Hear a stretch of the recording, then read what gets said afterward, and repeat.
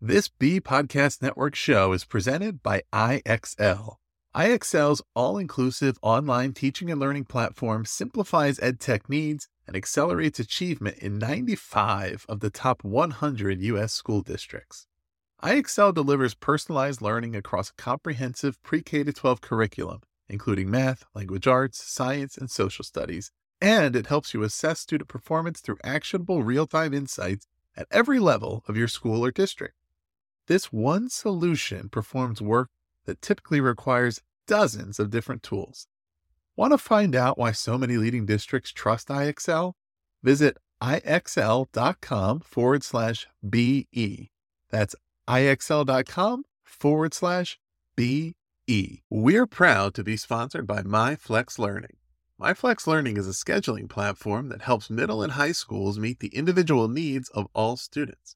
Schools can easily create and manage time for flex blocks, win time, activity periods, RTI, counselor and teacher appointments, and much more.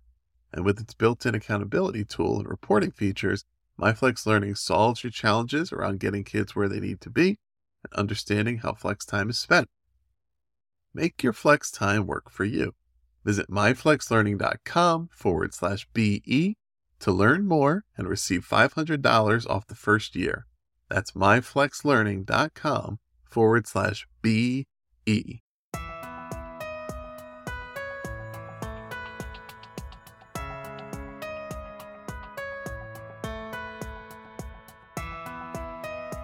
You're listening to the Authority Podcast on the B Podcast Network. Higher education is a topic of much discussion in our country, particularly in recent years. We've moved beyond the period when it was taken for granted as an obvious or objective good for everyone, and we're now engaging in a more critical analysis. What types of secondary and post-secondary education are available? What outcomes are they truly delivering for students? What are the downsides? How are we preparing students to make the right decisions and choose a successful path for them? My guest, Dr. Juliette Nelson, is an industrial and organizational psychologist, educator, entrepreneur, and author of the book, Sharing My Lens, The College Experience. And we're going to discuss the higher education question mainly from the student's perspective. And we're also going to consider how educators and other influential adults in their lives can help make a difference in what students need to do to prepare for success in and beyond their higher education experience. So, Juliette, welcome to the show. Thank you so much for having me. In my work, I've collaborated directly with hundreds of educators to support their success. Do you know which of their edtech frustrations comes up time and again? The sheer number of tools out there and the difficulty of knowing which ones schools like theirs are using to get results. IXL is different. Not only does it perform the functions of dozens of tools, it's currently delivering results for 1 in 4 U.S. students, including those in 95 of the top 100 districts. Another major pain point that comes up: when a school is excited to implement a new tool only to find out the teachers hate it. Yikes. It helps to know that IXL is loved and trusted by more than 1 million teachers, saving them time on prep work while enabling them to better support student learning. IXL is research proven to accelerate achievement. Studies across 45 states show that IXL schools outperform non-IXL schools on state assessments. And independent research from Johns Hopkins University verifies that IXL meets ESSA Tier 1 standards. With those results combined with IXL's teacher-friendly reputation, what more could you ask for? If you have a goal to increase achievement for all students, make sure to find out what IXL can do for you. Visit IXL.com/BE for a demo. That's IXL.com/BE. And I kind of want to get right into this. One of the things that you clearly articulated in your bio on your website is that you're passionate about empowering people to achieve the highest standards of their purpose. So I want to ask you about that first and ask first, what does that mean to you? And where do you start with that? Do most people that you work with come to you knowing, clearly what their purpose is, and you're helping connect them with how they can live that out? Or are a lot of people looking for guidance and sort of establishing their purpose? So what does that process look like for you? Right. So I say purpose to differentiate it from potential. Mhm. And this is a story that I like to refer to. I'd applied for years ago, I'd applied for a promotion to become a program manager. And I did well in the interview. I came with my A game, 30, 60, 90-day plan, brought in my portfolio, data charts and all of that. I didn't get the role. And that's okay, that it happens, right? But I remember the selecting official reaching out to me and calling me and letting me know that I had the potential, but I didn't have the experience, the extent of the experience she was looking for. And I don't know why, but it offended me so much. And I remember calling my dad crying, and I'm like, the only thing you've called me since I was a kid was doctor, lawyer, and president. How dare somebody reduce me to being a program manager? And it really caused me to sit back for a moment and think about all the times that we use potential and we limit ourselves, we limit other people. I mean, they even say you don't make friends or you don't date people for potential, right? Right. Because you can say, oh, this person has the potential to, I don't know, get therapy, to get a job, to this, to that, and they never live up to that expectation that you've made for them. But the thing about purpose, it's assigned to you, right? So whether you consider it a divine purpose or the universe, or just, hey, this is what I'm meant to do on this earth, it's more that objective that you're meant to fill. And it doesn't have to look like a specific thing, right? Since we're speaking about educators, right, on your platform, on the Authority podcast, you can teach in so many ways. And I know for myself, as a kid, I wanted to be a classroom teacher. And I did not end up being a classroom teacher. I have taught in the classroom, right? But I'm a children's choir director and I teach children music. And in that experience, they learn leadership, they learn teamwork, they learn community, they learn about service. I also do private tutoring. So that's another way of teaching. I've been involved in developing training and development programs. That's another way that you're actually passing information and you're educating people in different ways. And so all that still allows you to walk in your purpose. And so that's why I say, that I like to empower people to achieve the highest standards of their purpose. And I say highest standards because we're ever evolving and we're constantly learning. And I think sometimes that's another thing. We limit ourselves of saying, okay, I reached this place and I'm good. It's okay to be content, right? And I don't want to take that away from anyone. But when you understand that you are constantly evolving, it allows you to continually remain in a place of self-reflection, of self-awareness, right? Of looking at how your behaviors impact other people, of looking at how your behaviors impact yourself, right? What is that thing that allows me to live better, to do better, to be healthier, to make better decisions, to make wiser decisions, and so on and so forth. And so that's why I speak to the highest standard. In terms of where people start, that's a very good question. I think I just usually kind of tap into, like, what is your lived experience, right? What is that lived experience that has brought you to where you are today? And how do you use that, right? So that you can make an impact. And the impact doesn't always have to be you having tens of thousands of or hundreds and millions of followers on Instagram. Sometimes it can be you making an impact in your neighborhood, in your small community, in your home. And so in working with my clients and even, chatting with friends and so on and so forth, I think that's where the conversation starts, is what does your impact look like? I also this is one of my students or former students. I remember my first session with him. I usually try to ask, what do you want to do when you grow up? Not what do you want to be, right? Because especially with children, we always say, what do you want to be? And they say, I want to be an astronaut. I want to be a nurse. I want to be this. I want to be that. And so what happens is that we have them tied to this one thing, and then they go to school, right, to study to be an astronaut, but they didn't realize they can use that same STEM education and maybe work at NASA or work at the Federal Aviation Administration or, a Challenger Center or something instead of being an astronaut, or they can work with data and coding and software and so on and so forth. But again, that's what happens when you understand your purpose and you're not tied to a specific title, right? So I asked one of my students, what do you want to do when you grow up? And this is a kid who at the time, I don't know if he still does, but he loved Fortnite. Okay. And this was the year of Fortnite. And he was a person, when he came on, he said, listen, Miss Juliette, my friend is on hold. You got 15 minutes in this lesson because I need to go finish my game of Fortnite and my competition, whatever it is. And I remember asking him, I'm like, okay, let's slow down. What do you want to do? And he says, I want to play video games. And I said, for the rest of your life? And he said, yes, I want to play video games when I grow up. And so I remember engaging him in a conversation and said, what if you created games like Fortnite for other kids to play? And that jogged his memory. And sometimes there were times he didn't feel like, again, he's in video game mode. He doesn't feel like learning.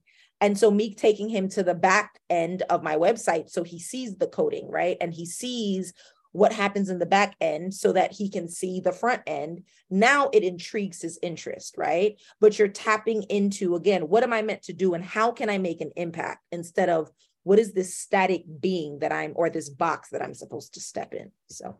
Yeah, that's a great example of how those, conversations with the individual learners of any age can lead to kind of uncovering, okay, where's the opportunities to really tap into that, innate motivation and interest and the things that engage us. And we've had discussions over here amongst ourselves lately about things like esports relating to the video gaming and understanding that a lot of people don't really know much about that or what it is. But when you dig into it, you say, well, look, there's a whole economy around this, right? There are a lot of opportunities here, and it's not necessarily the thing that everybody should do or focus exclusively on. However, anything that you're really passionate about, you have to become really good at, opens up opportunities. And when we know these things about kids and as you talked about purpose, and I like that you mentioned kind of lived experience, right, in those conversations, because a lot of times it thinks to me like it is the type of thing that only the rare person discovers what they really feel to be their purpose at a young age, right? A lot of times it takes a lot of lived experience, trial and error, going in a direction in our life or career that we thought was the thing we wanted to do, and then realizing, what, I'm not where I'm supposed to be. And it may require reflection and sitting and listening and waiting and a word that as it relates to professions that a lot of our listeners certainly will be familiar with is vocation, right? The thing that you're called to do that may be also your profession, but it is separate from, and the way you may evaluate your progress toward your purpose or to achieving the highest standards of your purpose is a separate, evaluation from how you may, think about how you're succeeding in your career, right? They could go together, and hopefully they do. And most people eventually maybe will find that, but it's also separate. It's a separate, because it's a totally subjective, personal evaluation of saying, okay, I'm doing XYZ, I'm doing great in my job here, but am I having the impact I want to have? Am I reaching what I want to have? Am I really, is this really what I'm meant to be doing? And it's very interesting to think about how those things, I mean, they're ever evolving. It's and you'll notice that too, if you really take the time to sit and reflect, you might notice that you are fulfilling your purpose. It just looks different, right? It looks different in every season in your life. And I think this is something that I've tried to do. I always try to ask, like, why am I here? Who am I helping? And why am I here? Right? My first job was Marshall's, and I absolutely hated it. And I'm sorry to whoever my first managers are, if they do listen to this. I hated that job. I was 16 years old. I didn't care for it. But imagine if my thought process was, what is the end goal here? Who am I impacting, right? There could be that person who had a horrible day and they become my customer. They walk in the store, and the fact that I walked them over, right? Maybe it was a single mom, and I said, hey, this might look cute for the new baby. And that changed her entire day, right? And in that sense, I'm still making an impact, right? And I think sometimes what happens is, yeah, we go into a new space, we get excited in the beginning, and then we get used to it and we get bored. And especially when you're looking in today's day, there's the encouragement of, you don't have to be in a box, right? You can form more than one business, or you can have your business and work full time, or you can change careers. It doesn't matter how deep you are in this career, or you can change jobs, but I think sometimes if we take the time to really look back and say, okay, what is the impact that I've made, or what have I been able to achieve? Or perhaps, is there a reason that I needed to be there, right, to position me for where I am? We might find that we're kind of on this journey. And as you said, it may not be, and I don't know if there's ever like an end result, right? Because again, we're always evolving, but it may not be as far along as we'd like to be, but it's still kind of part of our learning experience and our lived experience, so that it kind of propels us for the next step. So, Right. Yeah. And it's identifying those slices in what mm-hmm. we're doing that we do enjoy. Okay. Right. I really don't think that the place for me was in this retail environment, but I did like it Right. when I had the opportunities to really interact with the customer. And Right. Right. what Right. really seems interesting is, I'm looking into nursing, because that's more Right. about patient care, and it's all it's really kind of Bingo. that reflection and thinking about, okay, there's pieces of what we're involved in or Absolutely. who we're interacting with. So let's kind of pivot toward the book more specifically, Sure. and of course it's kind of leading students toward Right. discovering the purpose in their lives and the ways that they may go about achieving it. So before you wrote the book, what made you kind of come to the conclusion that this was an important book to write? And then how did you go about preparing to write it? Right. So for the record, I wish I had a very romantic story about about how I came to write the book, where I was kind of on a pilgrimage, and I made a discovery, and I'm like, I'm going to write a book, and then all that. That did not happen. I also was one of those students who hated school. I didn't have a lot of students that looked like me. And I mean, I had a nice, I would like to say I have a decent high school life, but again, I didn't have students that I could identify with. And so I didn't really enjoy it. I got the work done, I got the grades, and that's all that mattered to me. Now years pass. I mean, I graduate with my bachelor's, my master's, I'm working on my PhD at this moment. And I think someone had offered me the journey of the opportunity to, write a book under their company. And we had a long conversation. I said, okay, I'll follow back up with you when you're ready. But it was more supposed to be a memoir about my life. And sometime after that, I remember saying it coming to my mind, like, I need to call this person and follow up. And there was a voice that I heard that was like, chill out, you don't even know your story yet. And I'm like, oh. And then it was like this epiphany of like, this is not the person who's going to share your story. So in my head, I'm like, so who's going to tell the story? Because it's not going to be me. And eventually I just had to like pause, right? I'm like, okay, so what do I do? Do I call this person? Do I not? And so I think I was in this state of, oh, okay, perhaps I do need to share my story. I just don't know how. And I'm fighting with the thought of, am I supposed to be the one to like do this by myself? And I remember having a conversation with one of my mentees, and we were just chatting it up about all the things that we wish we knew before we went into college. And I think that's when the light bulb went off. And I'm like, that's it. That's what I'm going to write about. And so that book, it was very spur of the moment. I wrote it and published it in 3 weeks. I do not recommend anyone try it at home. It's a very intense process. You are sitting and pulling all-nighters.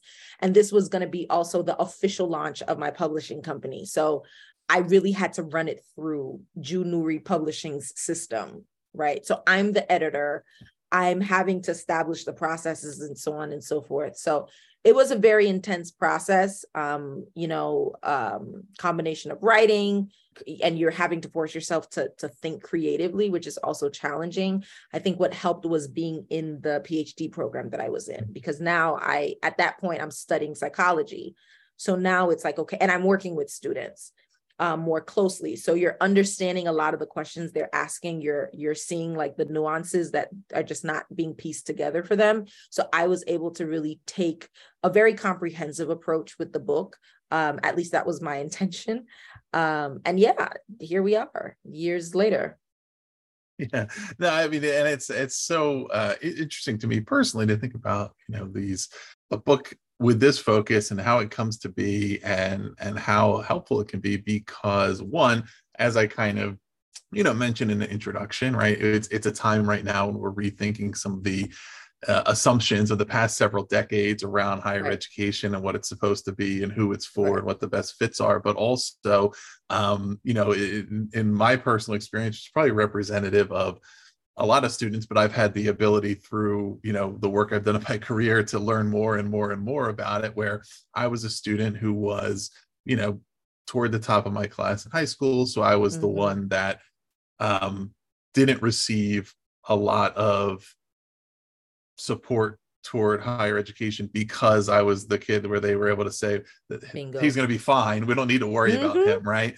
And, and I had parents who had gone to college, but each of them were first generation, and they applied to one school and went. Right. It was a different time. It wasn't the same as it became with all the competitive admissions process. And I had very good SAT scores, but certainly nobody knew about SAT tutoring, or if they did, they assumed it was for kids who are really struggling. Right. All of those things that that nobody tells you when they just assume it.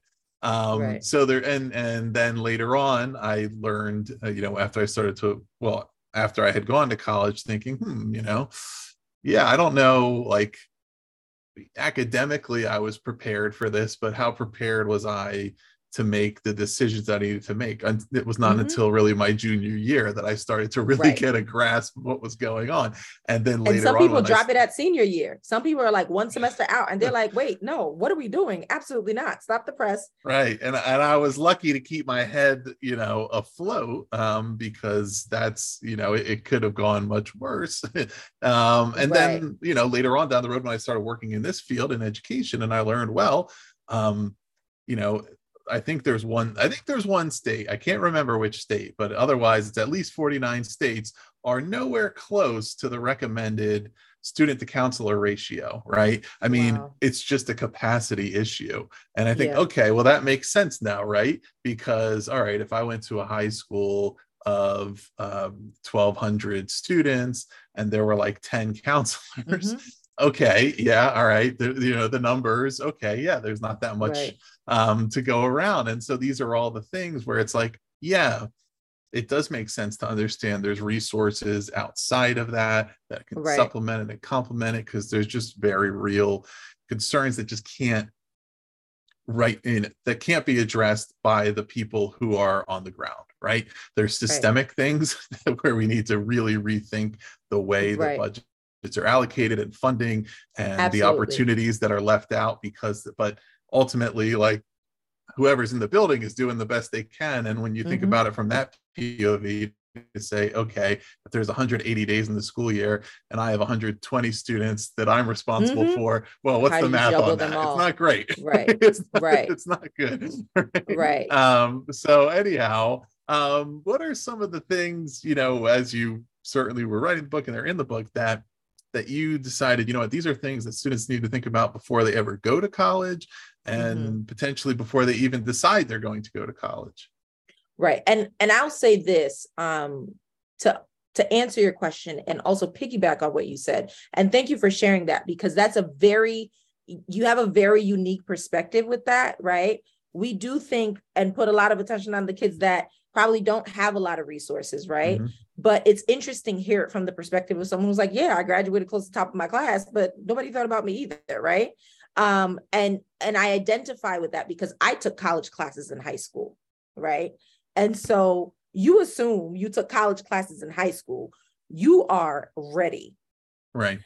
And then you get to college, right? And I remember starting my days in high school at like 7 a.m, and my first classes in college were at 8. And I was like, why am I so tired? And why am I struggling? Right. And you want me to read all of this by Wednesday?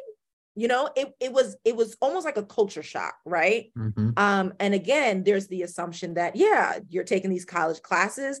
And that was always, I remember that being a theme, right? From elementary school going to middle school. They're like, once you get to middle school, it's going to be hard. You can't slack. And then you get to middle school and they give you the same thing for high school and the same thing for college. But even then, you're still not ready, right? Right. And then there's the again, the student to counselor ratio. It's like that in high school. It's like that in college, right? You come from one level, one extreme of you have a high school of, quite a few hundred students to a college of thousands of students, right? Mm-hmm. And so I think with that being said, what I wanted to emphasize is first and foremost, the self-awareness portion, right? Understanding your learning style. Like literally mentally preparing yourself, understanding your learning style, really identifying your strengths, your opportunity areas, right? Identify with those learning, and I would say preferred learning styles, right? Identify how you best interact with your environment. And I know they have personality assessments. Some don't recommend it. I enjoy them because it does help with self-reflection. I'm a big Myers-Briggs girl, right? And I think in doing the Myers-Briggs assessment, it was not necessarily like, okay, I'm stuck to this INFJ, but it did help me to reflect on myself and say, okay, in what aspects am I more introverted, right? In what aspects do I really need some time by myself so I can regroup and then come back and, learn or interact with classmates and so on and so forth. And so when you're able to do that work, that allows you to be more prepared, at least for the environment you're going to step into. Mm-hmm. That also allows you to be more intentional about your search, right? If you learn better, you retain information when you see pictures and graphs and so on and so forth. You have no business in a lecture where they're talking for 2 hours and just talking, right? Because it makes it difficult for you to retain it. And if you so happen to be in a class, right, where you do have a lecture, maybe it's the opportunity to say, hey, maybe I need to ask for an accommodation so I can have, so I can record the class or whatever the case may be. So, those are the things that I really wanted to include, that self-awareness and identifying your needs. And to add to it, taking ownership of your learning journey. I think the way we're all raised is, okay, we're either going to depend on our parents to do it for us, right? We come from being in high school, and if we get a bad grade, our parents show up to the school, right? Or if we're misbehaving, our parents show up. It's always the parents show up, right? But if we probably were taught to have a little bit more ownership, right? These are your classes. How do you feel about these classes? Which ones are you more strong in, right? How do we pair them up? I think that would be a very great way of helping with organization for when you step into college, right? Because what happens, we get into college, now it's not our parents anymore, it's our guidance counselor, right? Now they're the ones just throwing classes together. And I don't want to say throwing, but they're arranging our schedule, but they don't know what our strengths and weaknesses are, right? Maybe I'm taking a calc class and a history class, but what if English is my strong suit? And calc and history, I need to slow down with those. So perhaps I could have separated those into 2 separate semesters instead of having those 2 things that are opportunity areas in the 1 semester.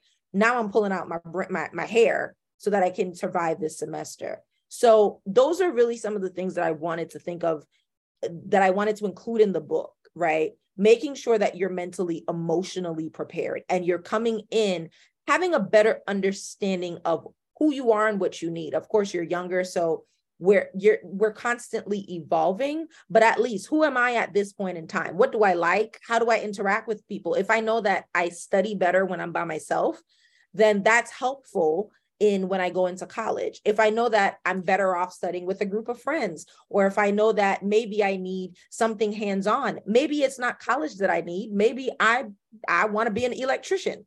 And I think, we also need to shift that narrative, right? And only thinking that, going to college to get this engineering, doctor, lawyer, this almost academic, in a sense, degree where it's, we're learning theories and we're learning concepts. Sometimes, hey, listen, I can provide value as a welder. I can provide value as a seamstress, and they are needed, right? They are needed. Their jobs are valuable. Their contributions are valuable. And sometimes that's how students can learn better. And we also need to create the space for that.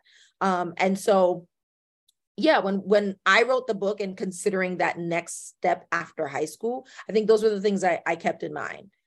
Taking ownership and knowing yourself. So. And now a quick break for a word from our sponsor, MyFlex Learning. Let's talk about flex time in schools. The potential benefits to our students make it totally worth exploring. There's more time for personalized learning, increased choice and agency for students, and the increased engagement that comes along with it, dedicated time for intervention, and overall, as school leaders, it provides you and your faculty more tools to increase academic achievement. But the implementation and management of flex time can be a challenge. Tricky logistics and a lack of clear accountability systems can prevent teachers from buying in. It can hold you back from ensuring students make good use of their time. That's why I'm pleased to share that MyFlex Learning provides a solution to these challenges and more. MyFlex Learning helps you create and manage flexible time for any purpose. And with the seamless SIS integration, a student locator, flexible daily rostering, and intuitive mobile app, it eliminates the common challenges of implementation and management. If you want to see for yourself, visit myflexlearning.com/BE to learn more and receive $500 off the first year of use. That's myflexlearning.com/BE. You'll learn all about MyFlex Learning, what it can do for your school, and you'll receive a $500 off offer for your first year. Check it out. I hate to go backward, but I realized in my head my math wasn't adding up, and I actually think it's pertinent. It was more like 2,400, 2,600 students in my high school, and maybe about 10 counselors, not 1,200. So the point being that that's not going to be a surprise, right, to our listeners, but that sometimes the hardest thing when you're in these positions, the hardest thing can be to come to the conclusion about the things that you can't quite address because the resources just aren't there. And to say, okay, how can I proactively identify another solution? How do we proactively really engage families in these processes so that they are able to have a more hands-on approach, even if they're not starting with a whole lot of information, because ultimately, like, they're the ones that are going to have more opportunities to make a difference here, and to really understand, what are the things that the student is particularly interested in, where might they be most successful, where would they flourish, and seeing it through. And one of the biggest things is that it's not just about getting to the next level, but it's to, through, beyond, and doing so successfully, right? And it's that need to think ahead and say, okay, if we are the high school, whatever that means, and we have a student who has graduated from our school, okay, that doesn't necessarily mean that we did our job, because when they graduated, were they ready for whatever was next? Same thing at the colleges. And the colleges, I think, is where this question is even more important, because I would say that higher education has not taken this as seriously in my observation as K-12, and they have the more recent, but thinking like, what more do we have to be doing to truly be serving our student body, right? And there's this whole group that I would call like the middle class of higher ed institutions, which means like the non-Ivies, complete upper tier that people are going to want to go to no matter what forever, but also not the either 2-year schools or state schools or others who are, some of them by nature, a little bit more innovative, or at least a little more thinking about competency-based models or the skills kids are learning, or connecting it to a career path, because they know that they have to demonstrate that to attract students, and they really are thoughtful. And then there's all the other 4-year schools kind of in the middle that have the price tags that line up maybe with that upper tier, but have in some ways maybe coasted on the system that has existed here post World War II, right? Where it was Right. like, okay, there's always going to be plenty of students that want to come to Yep. college, Yep. and we offer them a great campus life and good programs. And yeah, there's all these courses they could take or whatever. But they make of it what they make of it Right. versus, okay, do we still have some responsibility to provide more guidance and more Right. preparation and really get them thinking from the day they step on campus about Hmm. how each thing that they're doing, each credit they're earning, right, each program they're participating in, how does that connect to their pathway to what happens after they leave us? Right. And that brings me to think, sorry to cut you off, but that brings me to think of practicality and also tangibility, right? When we're leaving high school, we're going to college. When we're leaving college, we're going to the there's the lack of practice, right? And tangibility, right? When I'm in math class and I'm learning about the Pythagorean theorem, and I was one of those kids who were like, what am I going to do with the Pythagorean theorem? I want to study business and I want to count money. What does like learning about triangles and angles have to do with me counting my money? But let's say in a math class, they're like, listen, you might want to buy some land one day if we're talking building wealth, right? Right. And then we tag that in. Now we're having a conversation, right? Especially now where we have social issues and politics and so on and so forth. If in a history class, it was a little more practical, like this is why it needs to matter to you, right? You're going to have to vote one day. You're going to have to make decisions that impact yourself, your parents, your children, et cetera, et cetera. Now it's piquing my interest. And then when we get into the college space, as you said, really trying to line it up with something that I can apply in the workspace. I think unless you're really going into the medical field where you have practicums and stuff like that, depending on the institution, for a lot of fields, you're not required to do internships, right? I went to school for business. That was my undergrad. I wasn't required to do internships. So how was I going to come in as an entry-level candidate for a job requiring 3 to 5 years of experience? Because you know how that is for the entry-level roles, right? So again, if it's not tangible, if it's not something I can relate to, and oftentimes you have a lot of students who say, listen, I don't need to go to college to succeed. And there is some validity to that. But the part that they're missing is you're supposed to still be learning, right?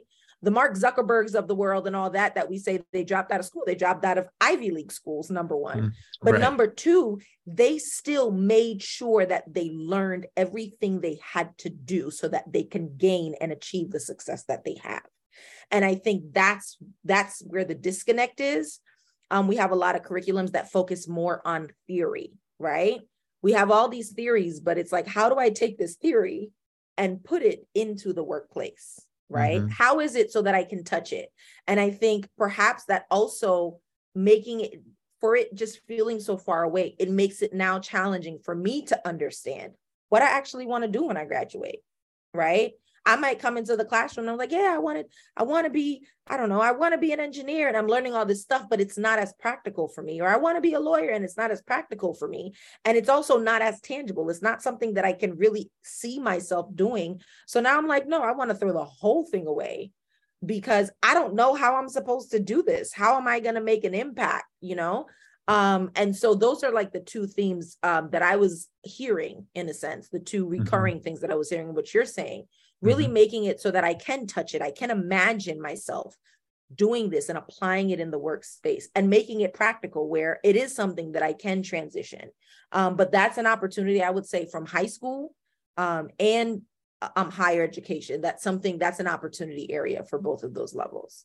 Right. And really, one of the things, for example, that comes up a lot, of course, with in illustrating how, enormous some of the decisions are that 17, 18-year-olds are asked to make is around the financial commitments. And okay, if a student takes out student loans, it's like, well, you're asking an 18-year-old to make a decision about whether or not it's a good financial decision to take out X amount in loans and blah, blah, and how are they, but there's also all these other related things that are worth thinking about and that can be figured out. Like you said, for some people say, well, I can be successful without going to school, without going to college. You can, but you have to really think through, okay, one, what what skills do I have? What do they relate Right to? there. How durable are they? Yep. What, as best as we can tell, and this is really challenging, what does the future of the economy maybe look like? Am I prepared for that? In some ways, sometimes I experienced the whiplash of, I was like the last, everybody that was like just a little bit younger than me, for example, I think it was really drilled into their head that they needed to learn at least something about like coding and computer science, right? And it was Well, like, that's okay, good. but now, I don't know what does the next future hold. Well, with Right. AI technologies, a Hmm. lot of what they learned may become, and it may come back to, Absolutely okay, right. maybe, it's not so much about the knowledge economy, but because sometimes I'll hear like 16-year-olds or what, there's a lot of really smart kids out there who have learned how to make a whole lot of money on YouTube or something, Oh right? Or yeah. TikTok. Hmm. And they're like, well, what do I need college for? But it's like, I don't know. I don't know in 20 years, the things that you're doing now, what does that turn into, right? Yeah. Is it smart to at least get that foundation, and Yeah. maybe you never exactly use it but you have it because Right. perhaps there's an expiration date on, especially when we're talking about third party platforms that could be here today, gone tomorrow, right? Hmm. And it's like, okay, what are the component skills, competencies, what's the network you're building? And I want to talk about that too. And Right. actually, let's get right into that piece about the network of, this is one of those concepts that can be, number one, it can be a foreign concept too. It can have these kind Right. of negative or at least slyly dismissive connotations around what networking is. And two, it can be Right. really challenging for students who are really responsible for building their own network. They're not having one Hmm. that's being handed to them by their Right. family, or oh, I always have a family friend here or there kind of thing, and figuring out, okay, what is a network, how do I get one, and then how do Right. I use it. And I know that's kind of part of your process, so Yeah. talk us through that.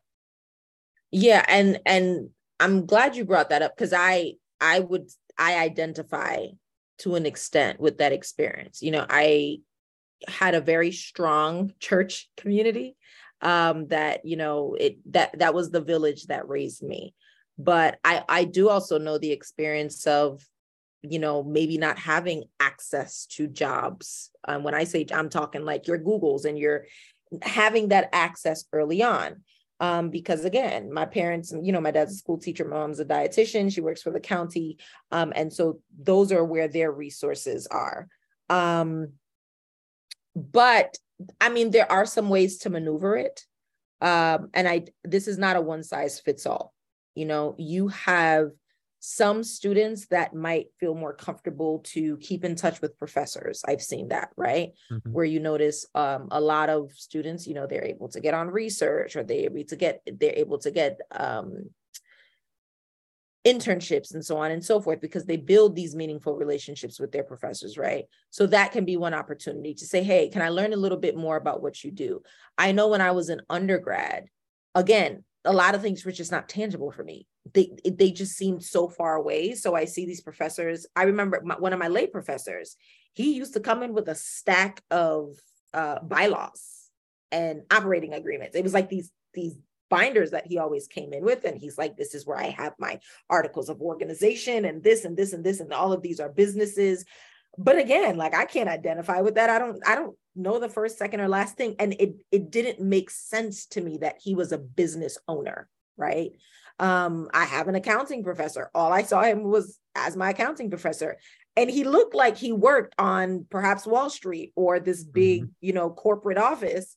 He dressed well, he dressed the part, and so on and so forth. But again, it was just so far away. But if only, sometimes it helps for professors to have these conversations and say, this is where I've worked, right? This is the work that I do outside of who you see standing before you, right? And perhaps lending, I know it can be overwhelming. So that's up to us, of course, what the professor's comfortable with. But maybe instead of only having, sessions, courses where you're only doing instruction, maybe allow students to have conversations and ask you about what you do, right? Because that's how you start to build your network, right? That's how Mm-hmm. students build a network, and that's how the professor allows the student to build a network. What I've also found is there's not as much awareness, and this is from my upbringing, and those in my network now. There was not as much awareness in joining professional networks. They're there, right? You can join as a student. You can have the $25 a year membership, but for some reason, I don't see them. I don't see those themes ring as loudly as they do for professionals who have the years of experience. And I think it would be also helpful for networks to not always be so rigid on research focus. And that this depends on the field, right? Because the challenge you find there is maybe every student doesn't want to be a professor, right? Not every student wants to work in a lab, or not every student wants to do studies, right? Maybe they want to work in a company that actually, again, the tangibility, right? That they bring the results and so on and so forth. So really the question becomes, how are networks also trying to bridge with the students and making it something where I'm not only going to be working in a lab or working on publishing papers or working toward being a college professor, but I can contribute value in some agency, some organization, or for myself. But I think that's also valuable for students to understand that you tapping into these professional networks, you know, if you're an engineer, look up association, type the word association and engineer, type up society and engineer, and you might find a long list.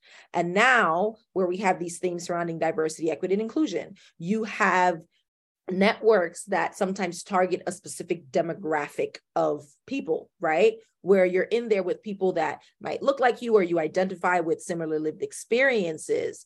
And so it gives you that sense of belonging and that sense of community.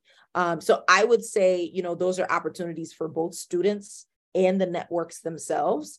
And I would also say, you know, even your classmates, hold on to them. You know, try to see if you can build meaningful relationships. I know those were the relationships that were helpful for me. You know, seeing how you can find a mentor, seeing how you can keep in touch. Because what happens is, I know with one of my jobs, it was someone in my church community who had a job. And I was like, listen, I need an internship. I just need help. And he spoke to his boss, and his boss said, no, she has a solid resume. Let's bring her in as a paid employee. He brought me in, and I brought another friend in, and she brought another friend in. But again, unfortunately, it's not, and I'm not going to say unfortunately, it's not 100% what you know. It's also who you know. And depending on where you go, one might weigh a little more heavily than the other. But, you know, keeping that relationship with your classmates, treat your colleagues right. You know, again, if you were flipping burgers at McDonald's or you were hanging up clothes at Target, whatever, still hold on to those relationships, because you never know where life will take those colleagues, and you never know where you can help them or they can help you. So. Yeah. And as you said, you know, the statement about it's not what you know, it's who you know. And then some people say, well, it's not who you know, it's who knows you. And it's kind of all of that, right? Because to me, I might say it's not what you know, it's who knows that you know it, right? It's how do you show what you can do and build those relationships so that there's that mutual understanding, so that you are able to be acknowledged for the skills that you have and the kind of person you are. And you know, that who knows you thing is so powerful, because in a lot of ways, and some of our listeners, depending on their roles, are either like nodding along to this or saying, oh, this is, you know, this is interesting. But it's, you know, because you kind of do rise or fall to the level of your network, and particularly to the level of who knows you, because that is very magnetic, right? And when we think about people who end up not being as successful as they might have been, or just stray away from what their purpose was or what they thought their path was, so often it's because they find themselves in situations where they're not comfortable, because they don't feel like the people they're around really know them, and they're more attracted to go do something with the people who do, even if it's kind of away from what they were intending, right? But that can be hard to cultivate. But, you know, and so much of it goes by, I'm glad that you mentioned the professional associations, because I've worked in that space a lot too. And it's so similar to what we talked about with like the colleges and things like Mm-hmm. a lot of those are the memberships are dwindling because Mm-hmm. people don't any longer just, it's not just a routine that everybody signs up for the association anymore. And a part of that, even though the resources are still really good, is that people don't know how to use those Oh networks. yeah. And Yeah. to say, okay, it's not just about the journals you get or the Mm-hmm. the discounts or the benefits and those kind of things, but it's also about how you engage with the other members of the network and how you Right. build. To me, like one of the pieces of advice that I would give to young people now thinking about what they want to do in their careers is to really seriously think about how you're building your own identity and professional persona Yes. outside of your day job. It's not necessary, it doesn't Yes. necessarily mean a quote unquote personal brand, although it could be that, but it's how, and it's not that you're just a maneuverer, the person who's just always out there trying to go for the next thing and not really giving care to your Right. job, but it's that that's how you become resilient, because you're Yes. not solely dependent upon what types of supervisors you have or what types of mentors you have in Right. your workplace, because you may end up with really great ones that give you opportunities Mm-hmm. and recognize your potential and move you up the ladder. You may have others who really aren't seeing it. And you Mm-hmm. need to have that control and autonomy over your own career and really Mm-hmm. understand what's out there and who's out there in those relationships. Yeah. And that's a big part of it. If you're part of those kind of professional associations and networks, there's so much you can do with it, but it has to be a Yes. proactive thing. It doesn't just come to you. Right. Absolutely. Absolutely. And I did see, and this might not be a popular opinion, but to your point, I've seen, I often see themes of recommending people to at least start applying to different jobs, Mhm. at least after 6 months. It doesn't mean that you won't stay there for a year to 10, 15 years. It can be your dream job, but you never know when things will go south. And so as you are either interviewing or connecting with recruiters, at least you're asking questions, right? You're getting on someone's radar. Hey, this opportunity didn't work now, but if I am ready to make the next move, there's someone that I can connect with, right? There's someone I can reach out to, or I can say, hey, do you have any openings in your organization, and so on and so forth. We see, I mean, your Googles, your Metas of this world, right? People who are like a few years away from retirement, people who are probably in a company since that recession in what, 2008, Mhm. right? Yeah. And now it's not a last one in, last one, a first one out. It's, hey, it's luck of a draw, whoever it is. And again, it really shows that you want to ensure that you are tapping into that network. And I think you brought up a good point of finding who you are outside of work. I think it is nice for you to love where you work. But what happens is when you become so entrenched in that place, it almost like forms your identity.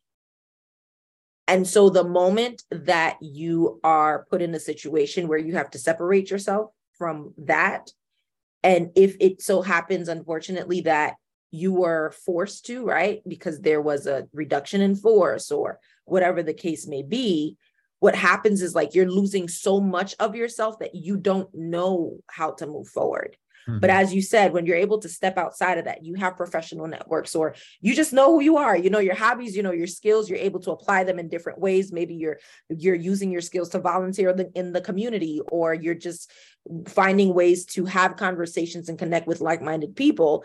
Now, there does come a point where you're like, okay, I do identify with the lived experience at this company. However, that doesn't mean that I can't transition into a role at a different company and provide Right. value.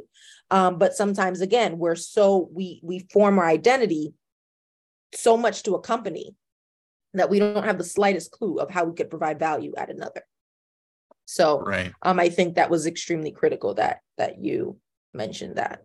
Yeah, and then one last point I'll make on that for any teachers who are tuned in here still, is that this can be counterintuitive and just kind of opposite of the typical experience. I've talked to people in that work in school districts, be like, I've worked in the same place for 20 years and all my friends are on like their fourth career, right? But it's just because it's not typically what we're used to. It's not the way the vocation works. However, Right. You are needed out there.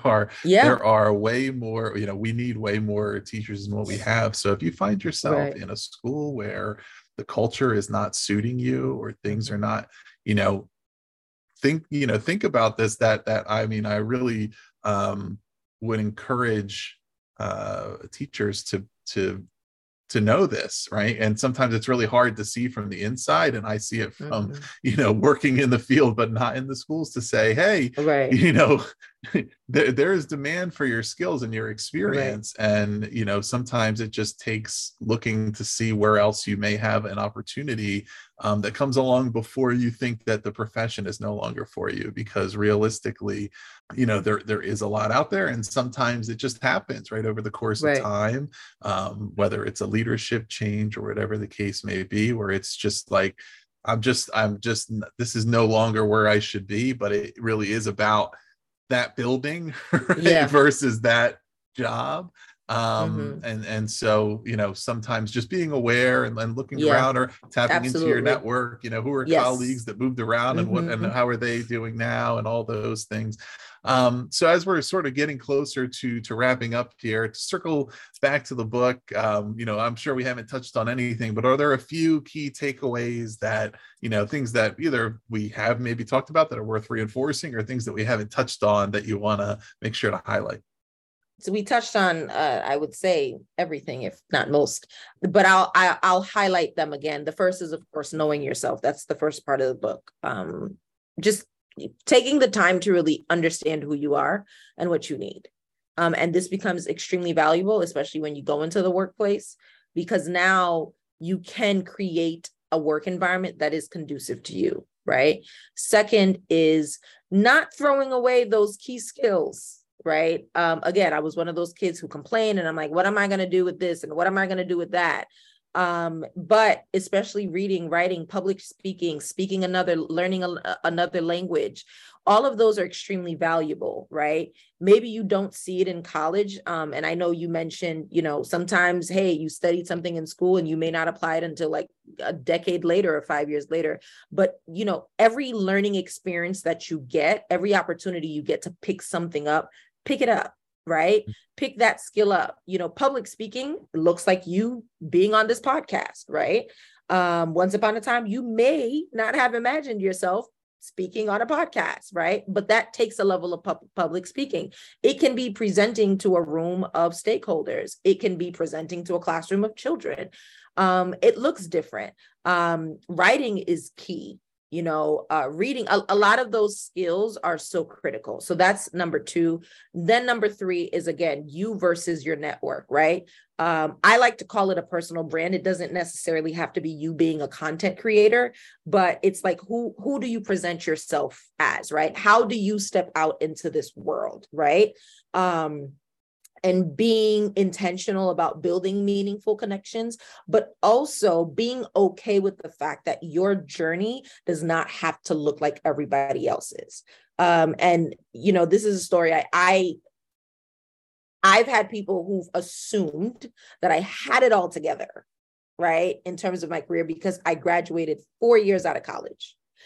And then after college, I went to South Korea to be a teacher, came back, did a year and a half for my master's. Then I went back, did 4 years with my PhD.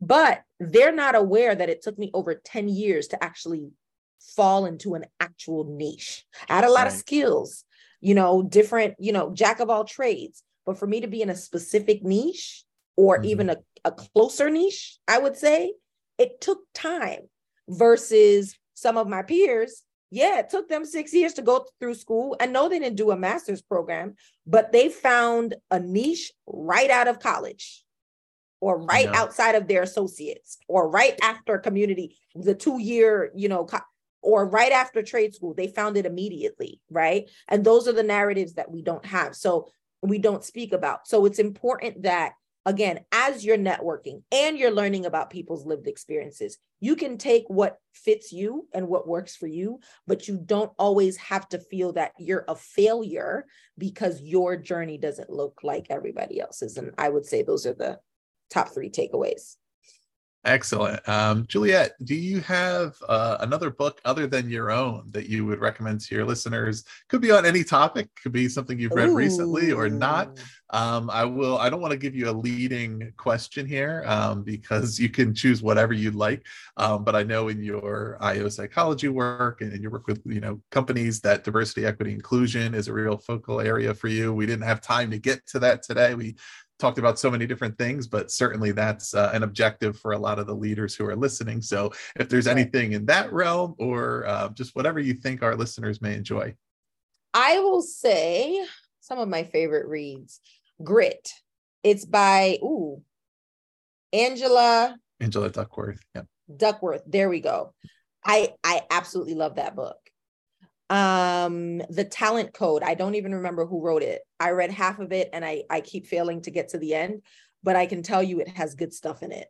There's also a book that I recently read. It's called I'm Judging You by Lovey Ajayi. And it is a good read, and it's not necessarily theoretical or academic in nature, but she really sits and writes down all of these observations of things that us as human beings do that really kind of low-key make us failures at being human. So, it could be from talking about the MySpace era or posting our entire lives on social media, or, shaming people because of their where they are or how they're presenting themselves. So she really covers a wide variety of things, and she calls it I'm Judging You. She is judging us as humanity for all of just these things that we do that, we could really do better.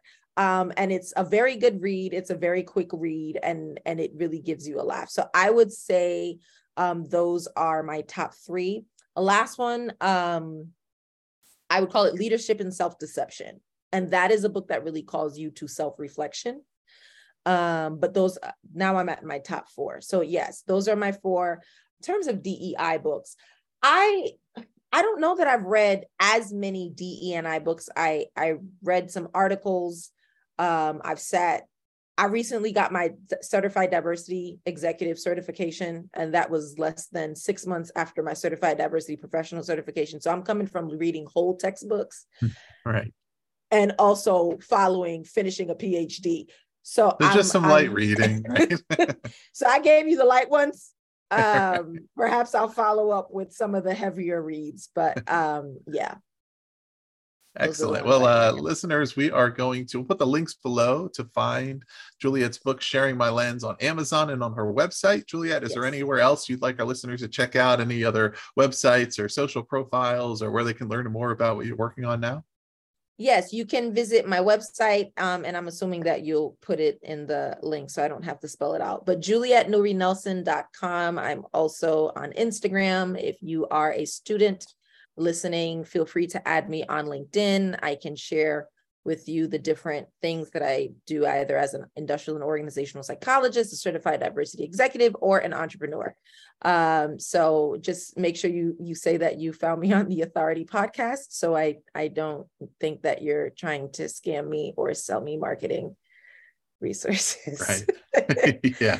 All right. Yeah. I've never gotten any of those. Excellent. Well, listeners, please do check out those links below and subscribe to The Authority for more in-depth author interviews like this one, or visit bpodcast.network online to learn about all of our shows. Juliette, thanks again for being on The Authority. Thank you so much. Do you want to simplify your school's technology, save teachers time, and improve students' performance on state assessments? You can do it all, but don't waste another minute. Head straight to ixl.com/BE to learn how IXL's research-proven teaching and learning platform can help you achieve all of these goals. That's ixl.com/BE.